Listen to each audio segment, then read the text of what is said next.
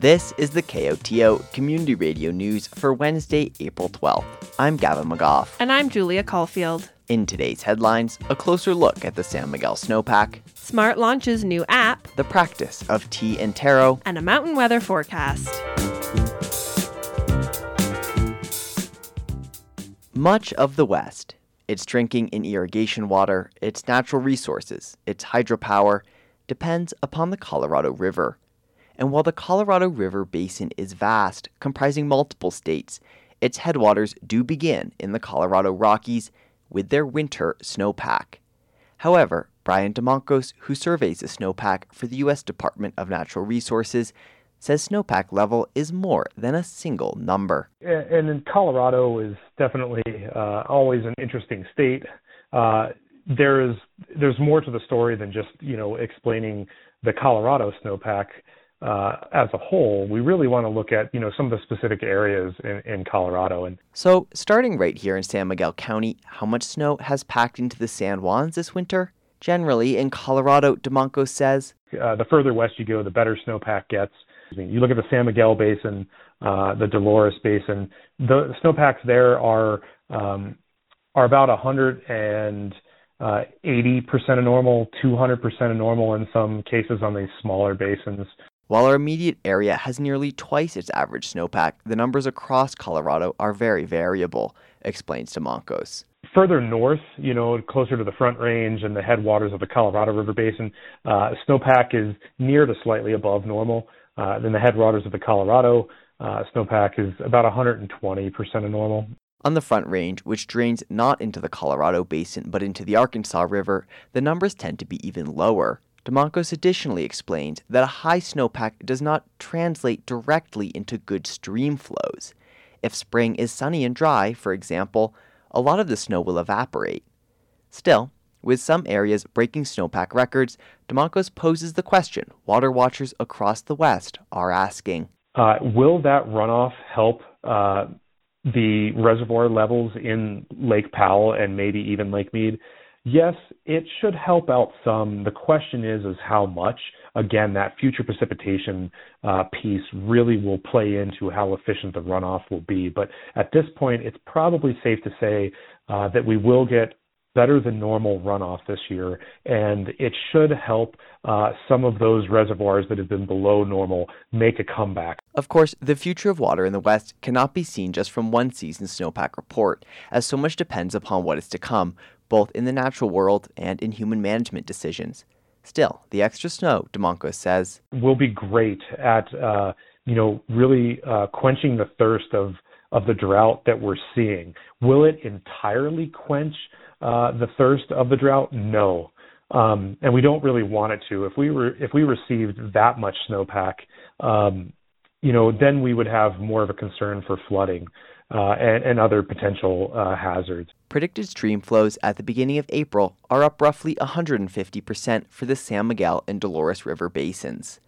Elsewhere in the Colorado River Basin, those numbers are up even higher, with some areas in Nevada and Utah expecting stream flows to be more than triple their long-term average this coming spring.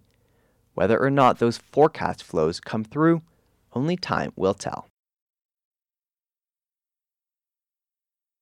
You're at the bus stop. Look down the road, check your watch, but there's no bus to be found. Anyone that's used public transit knows the feeling of limbo, waiting for the bus or train to arrive. But those in San Miguel County need worry no more. The first thing I see is a little blue dot where I am, and the closest, the bus route that's running right now, which is the off-season, and it shows me that the off-season bus is just below my door. And if I were to run out really quickly right now, I could flag it down and get on it. That's Carrie DiStefano, Operations Manager for the San Miguel Authority for Regional Transportation. She's describing a new app Smart launched to allow riders to see where their bus is in real time and help individuals navigate the bus schedule into the future. The point is for people to be able to see where their bus is, if it's en route or if it's not coming. We hope that never happens, but that's the overriding part. This particular app that we have also has a great feature for people that are visiting who may be unfamiliar with the area, don't know where the bus services are, and would like to get, say, from Telluride to the Mountain Village or Telluride to Lawson Hill or Telluride to Norwood, whatever it may be. The app is called Transit. You'll see the logo. It's a little green box with a white, it kind of looks like a snake. It's an S shape, and it's got a little dot on each end of the S shape. The app is available for download on Apple or Android devices. So you just download that. It takes, I think less than a minute. And the app will ask you to allow if you can, if the app can access your location. And you want to do that, or it won't know which lines to show you. And then it shows you a list of the routes that are in your area. And then it also has a little green box that allows you to tell it where you want to go. The Transit app also works with regional transportation and will show the schedules of the bus staying heading north or south. According to DeStefano, the aim of the app is to help riders have more confidence in where their bus is, hopefully limiting calls to SMART, and allow visitors or those new to the area understand the bus system better. The other idea was that you could, when the weather was bad, you could sit in your house for as long as possible, and when you saw the little icon that shows the bus, like, for example, Lawson coming up the hill, I can run out and wait till the last minute and run out and get on it. The Smart Transit app is currently available for download on Apple or Android phones, making regional public transit, hopefully, a smoother ride. Jade Rose got her first tarot deck when she was just 10 years old. A few years ago, she began to combine tarot readings with tea ceremonies at the Mountain Gate Tea House. The tea house is now losing its space and closing, but the community that has formed around tea and tarot will continue on with readings in the library's Telluride room. Rose, who has studied and written books on tarot and is even now designing her own deck, visited Kodo to talk about the tea and tarot practice. So tea ceremony is a really special, beautiful art, and there's a few of us who are trained to do tea ceremony, and we practice in the Taiwanese tradition, which is also the Chinese tradition. One of the most beautiful presences that feels quite palpable to me are the trees that the tea comes from. So the trees that we source come from China, and they've all been treated with reverence, and they're old growth trees, which means they're at least 800 years old. And sometimes we're drinking tea from trees that are even older. And then we read tarot. The tarot is really fun. And it pairs perfectly with tea ceremony because the way I think tarot cards work, we're magnetized to the cards that speak to us, the archetypes that feel resonant with our lives right now. I think when our hearts are open, we're better magnets for these archetypes. And at the end of 3 bowls of tea in silence together, all of us kind of come back and realize, wow, our hearts are really open.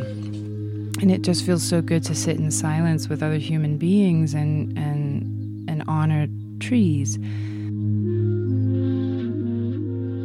I think so often we have intuitions and we have knowings and we're kind of just not listening, or we're feeling maybe a little confused even if we're trying to listen. And I love how the tarot cards just clarify. The first card that comes to mind when you say favorite tarot card is the Star. The tarot card, there's this naked woman sort of pouring water on the ground, and she's leaning into a pool of water, and these stars are aligned above her and around her. And it's like having a wind in your sails. The star really indicates the stars are aligned. Things are looking up for you. There's a sort of indication that you can move forward with what you want, or that you can trust that where you are right now is the right place to be. There's a group of people in town who come to Tea and Tarot regularly and who read. The thing that's become so moving to me about these sessions is the hearing from everyone around the table what they're feeling called to share that ends up being so profound and beautiful. We have a thriving community, a tea community, and I would love to welcome you into that community. Those who feel called to participate. So we'll be at the library every Sunday.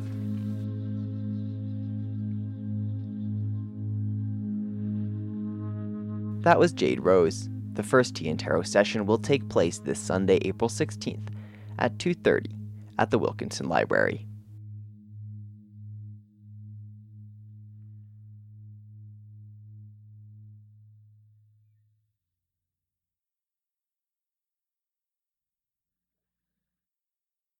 Governor Jared Polis has named Jeff Davis as the new director of Colorado Parks and Wildlife. Davis comes to Colorado from Washington State, where he has worked in conservation policy for decades.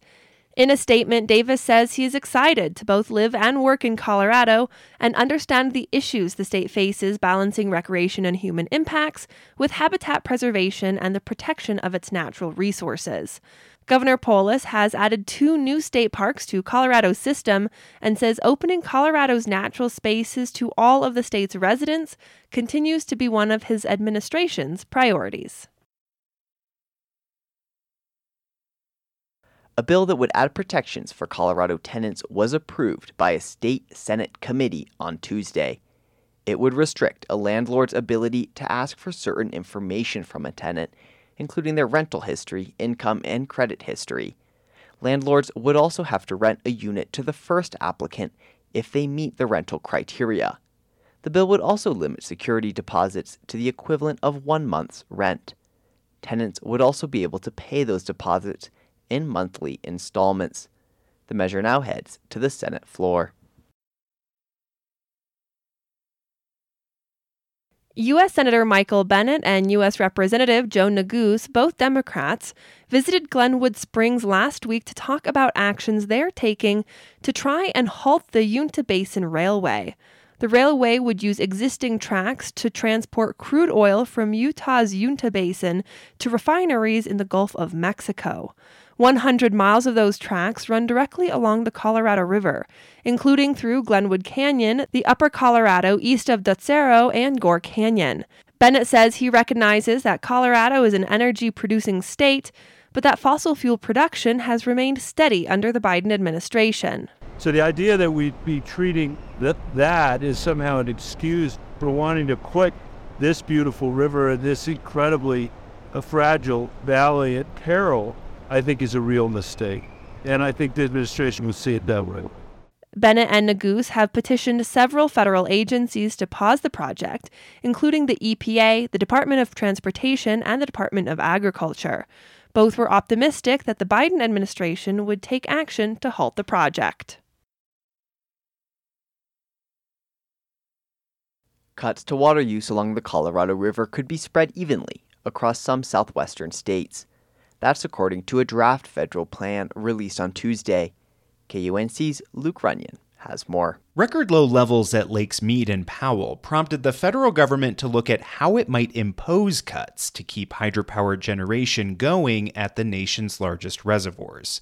Department of Interior Deputy Secretary Tommy Boudreau says heavy snowfall this past winter has helped. But everyone who lives and works in the basin knows that one good year will not save us from more than 2 decades of drought. The federal plan presents a few options. One would reduce uses in Arizona, California, and Nevada based on current agreements and law. Another would levy cuts to water users in those states evenly across the board. A final plan is expected this summer. I'm Luke Runyon. In Utah, wildlife biologists are visiting bear dens and using GPS collars to gauge how many animals are in the state. For Rocky Mountain Community Radio, KZMU's Emily Arnson has more. Every spring, the Division of Wildlife Resources tries to estimate the state's black bear population so they know how many permits to sell during the hunting season. They want to know how many cubs are born each winter. To do this, DWR biologists track females with GPS collars and then visit their dens at the end of hibernation season to check for cubs. This year probably won't see a boom in Utah's bear population. Wildlife biologist Brad Crompton. Kind of got to think last summer, which started off mighty dry. And we've had severe drought for nearly a decade. So it could be a bit down based on last year. Next year this time, you'd anticipate a pretty good pulse in production. Right now, we're in the foothills of the Book Cliffs near Cisco.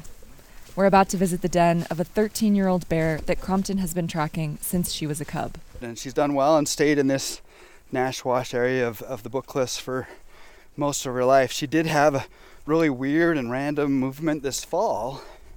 Just out of nowhere, she decided to leave the Book Cliffs and go to Colorado. It was kind of this 100-mile voyage across the desert and spent a month out there, then just came right back. Is that for food, or why do you suppose that is? I don't know. Maybe it's just, just to look around to see if there's greener pastures somewhere else. Crompton has been crawling into bear dens for over a decade. Once he's in there, he tranquilizes the female so he can check for cubs and change the batteries on her GPS collar. Has a tranquilizer ever not worked? Yeah, often actually. What?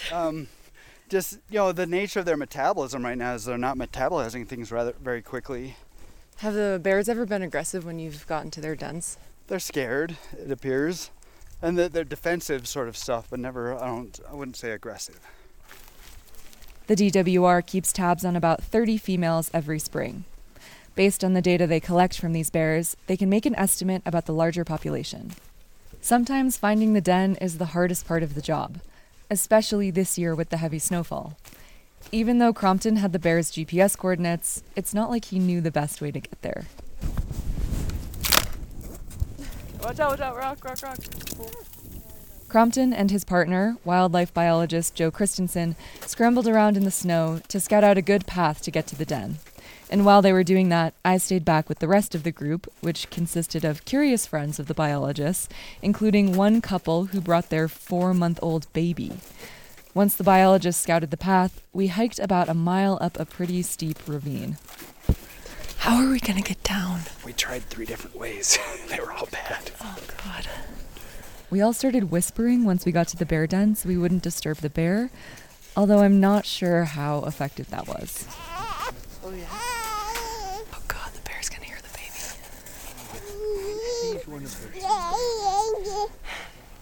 Wow. Do you think she's heard us? Hopefully not.